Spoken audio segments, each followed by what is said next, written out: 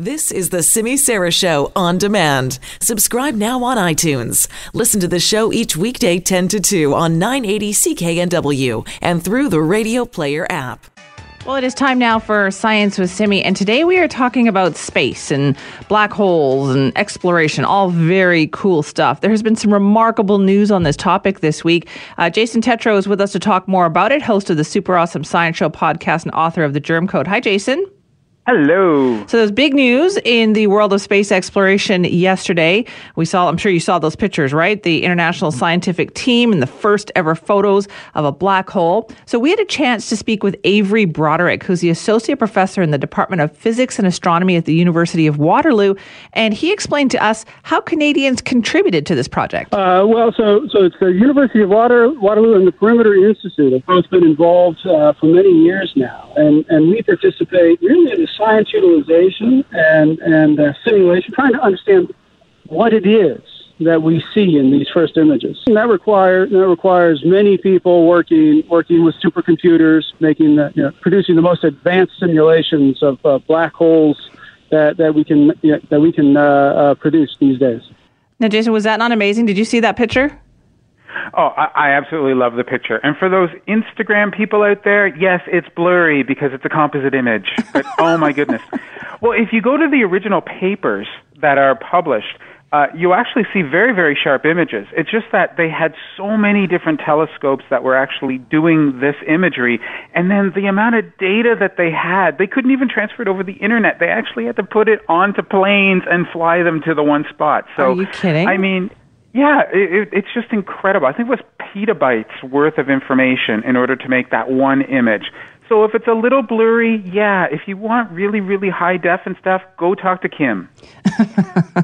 What was amazing about this was how excited scientists got about this, right? Because you don't often see that kind of excitement in the scientific community, but there was such a huge buzz about this one. Oh, yeah. I mean, I'm a microbiologist, immunologist. Even I'm like, oh, my God, this is so cool. Because first off, the idea that something that we predicted to be round back in the 1800s is actually round, it's like, wow. And then when you start looking at how the image is formed and what is actually in the image, you start to realize that all these decades and centuries of physics and understanding how the universe works is true. And when you think about it from that perspective, you're going, wow, so this opens the door for us to be able to take all of these theories, put them into application, and start taking us into completely new directions. Yeah, it's so fascinating. I know. And there's more to come on that topic for sure. And another hot topic that I was reading about this week has to do with superbugs. And you're going to be covering this week, right, on the Super Awesome Science Show? Well, what we're doing is we're actually talking about one of the issues regarding superbugs, and that is how to diagnose them. You see, one of the big problems that we have is people go into the doctor's office and they'll ask for a prescription for antibiotics. Mm-hmm. But do we really know whether or not that bug that's causing a problem is something that can be treated with antibiotics? Heck, do we even know if it's a bug to begin with? And so what we've done is we've taken a closer look at diagnostics with a number of different people who are specialists in this area. Now, I have to admit, it's one of my favorite areas simply because that's what I used to do when I was doing full-time research. So for me, diagnosis is just so amazing. And so I had to reach out to the one person who really has made diagnosis sort of a public word, and her name is Dr. Lisa Sanders. She's a clinical educator over at Yale, but you probably know her best as being the inspiration behind Hugh Laurie's character House. Really? Yeah. She has a column in the New York Times talking about all these very strange and weird different types of diagnosis, almost like Sherlock Holmes. I know that column. I read that column all the time. And that is the person we're talking with, and she is amazing. We get into how the show House developed, how she came up with this, and also about some of her new projects, which are going to even take us further into our love for diagnostics. Okay. Now, yep. Yeah. And then the thing is while this may be all fascinating and everything, diagnosis really still is a problem. Now, when we talk about antibiotic resistance, do you realize that like upwards of 80% of all antibiotics prescribed, like in Africa, are unneeded? Yeah. And that's because they just don't have the proper diagnosis. Same thing with Ebola. If we had proper diagnostics, we might have been able to save thousands of those 11,000 lives that were lost. So the World Health Organization has actually put together a list for all countries to have diagnostic tests. And one of the people who was involved in making this was Dr. Madhuka Pai out of McGill. And so we actually talked to him about that process and why it's so important for us to have diagnostics in every part of the world. It's that's so interesting. How much. And every once in a while, we also hear about something that's trying to kill us too, right? That's the thing. Like these new diseases crop up, and we don't have a way to figure out what they are. Well, exactly. And one of the big ones happens to be something called Candida auris. It was also just recently featured in the New York Times. I've been writing about it for a little while now. It's spreading around the globe, and the hardest part about it is that it's so difficult for us to be able to identify it. And people who are in the laboratory are working constantly in order to be able to make sure that the diagnosis is correct. Now, here in Canada, we have a group called Medical Laboratory Professionals, and they're the ones who are working behind the scenes in order for this to work. But I'm not sure if you've heard of them or not. No, I don't think I have. There's a whole group of people who work on this? Yeah, exactly. They work in the laboratory and they do this. And we talk with one of them. Her name is Krista Urchenko.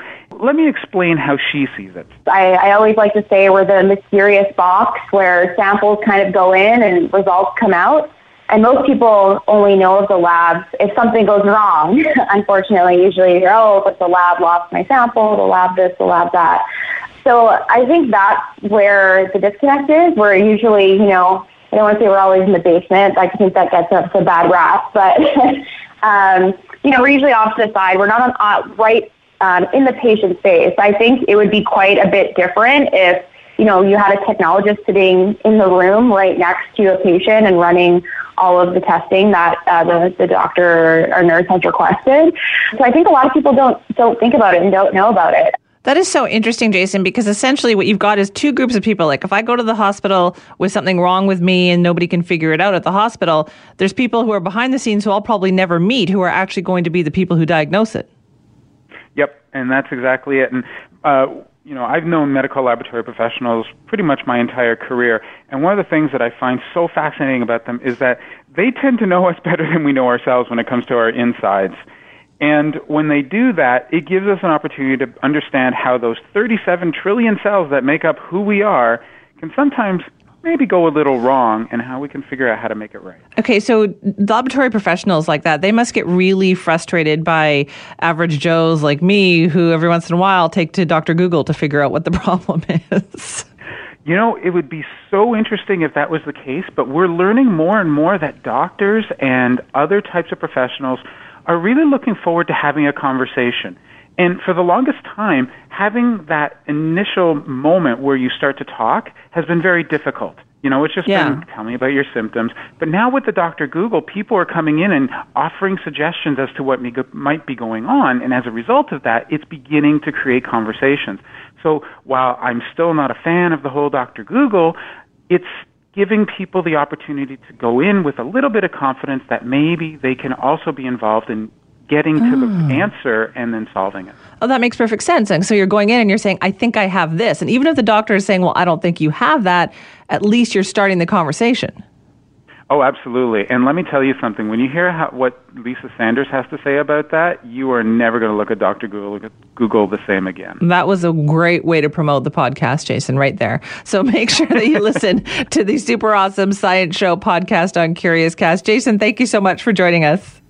It was a pleasure. Have a great one.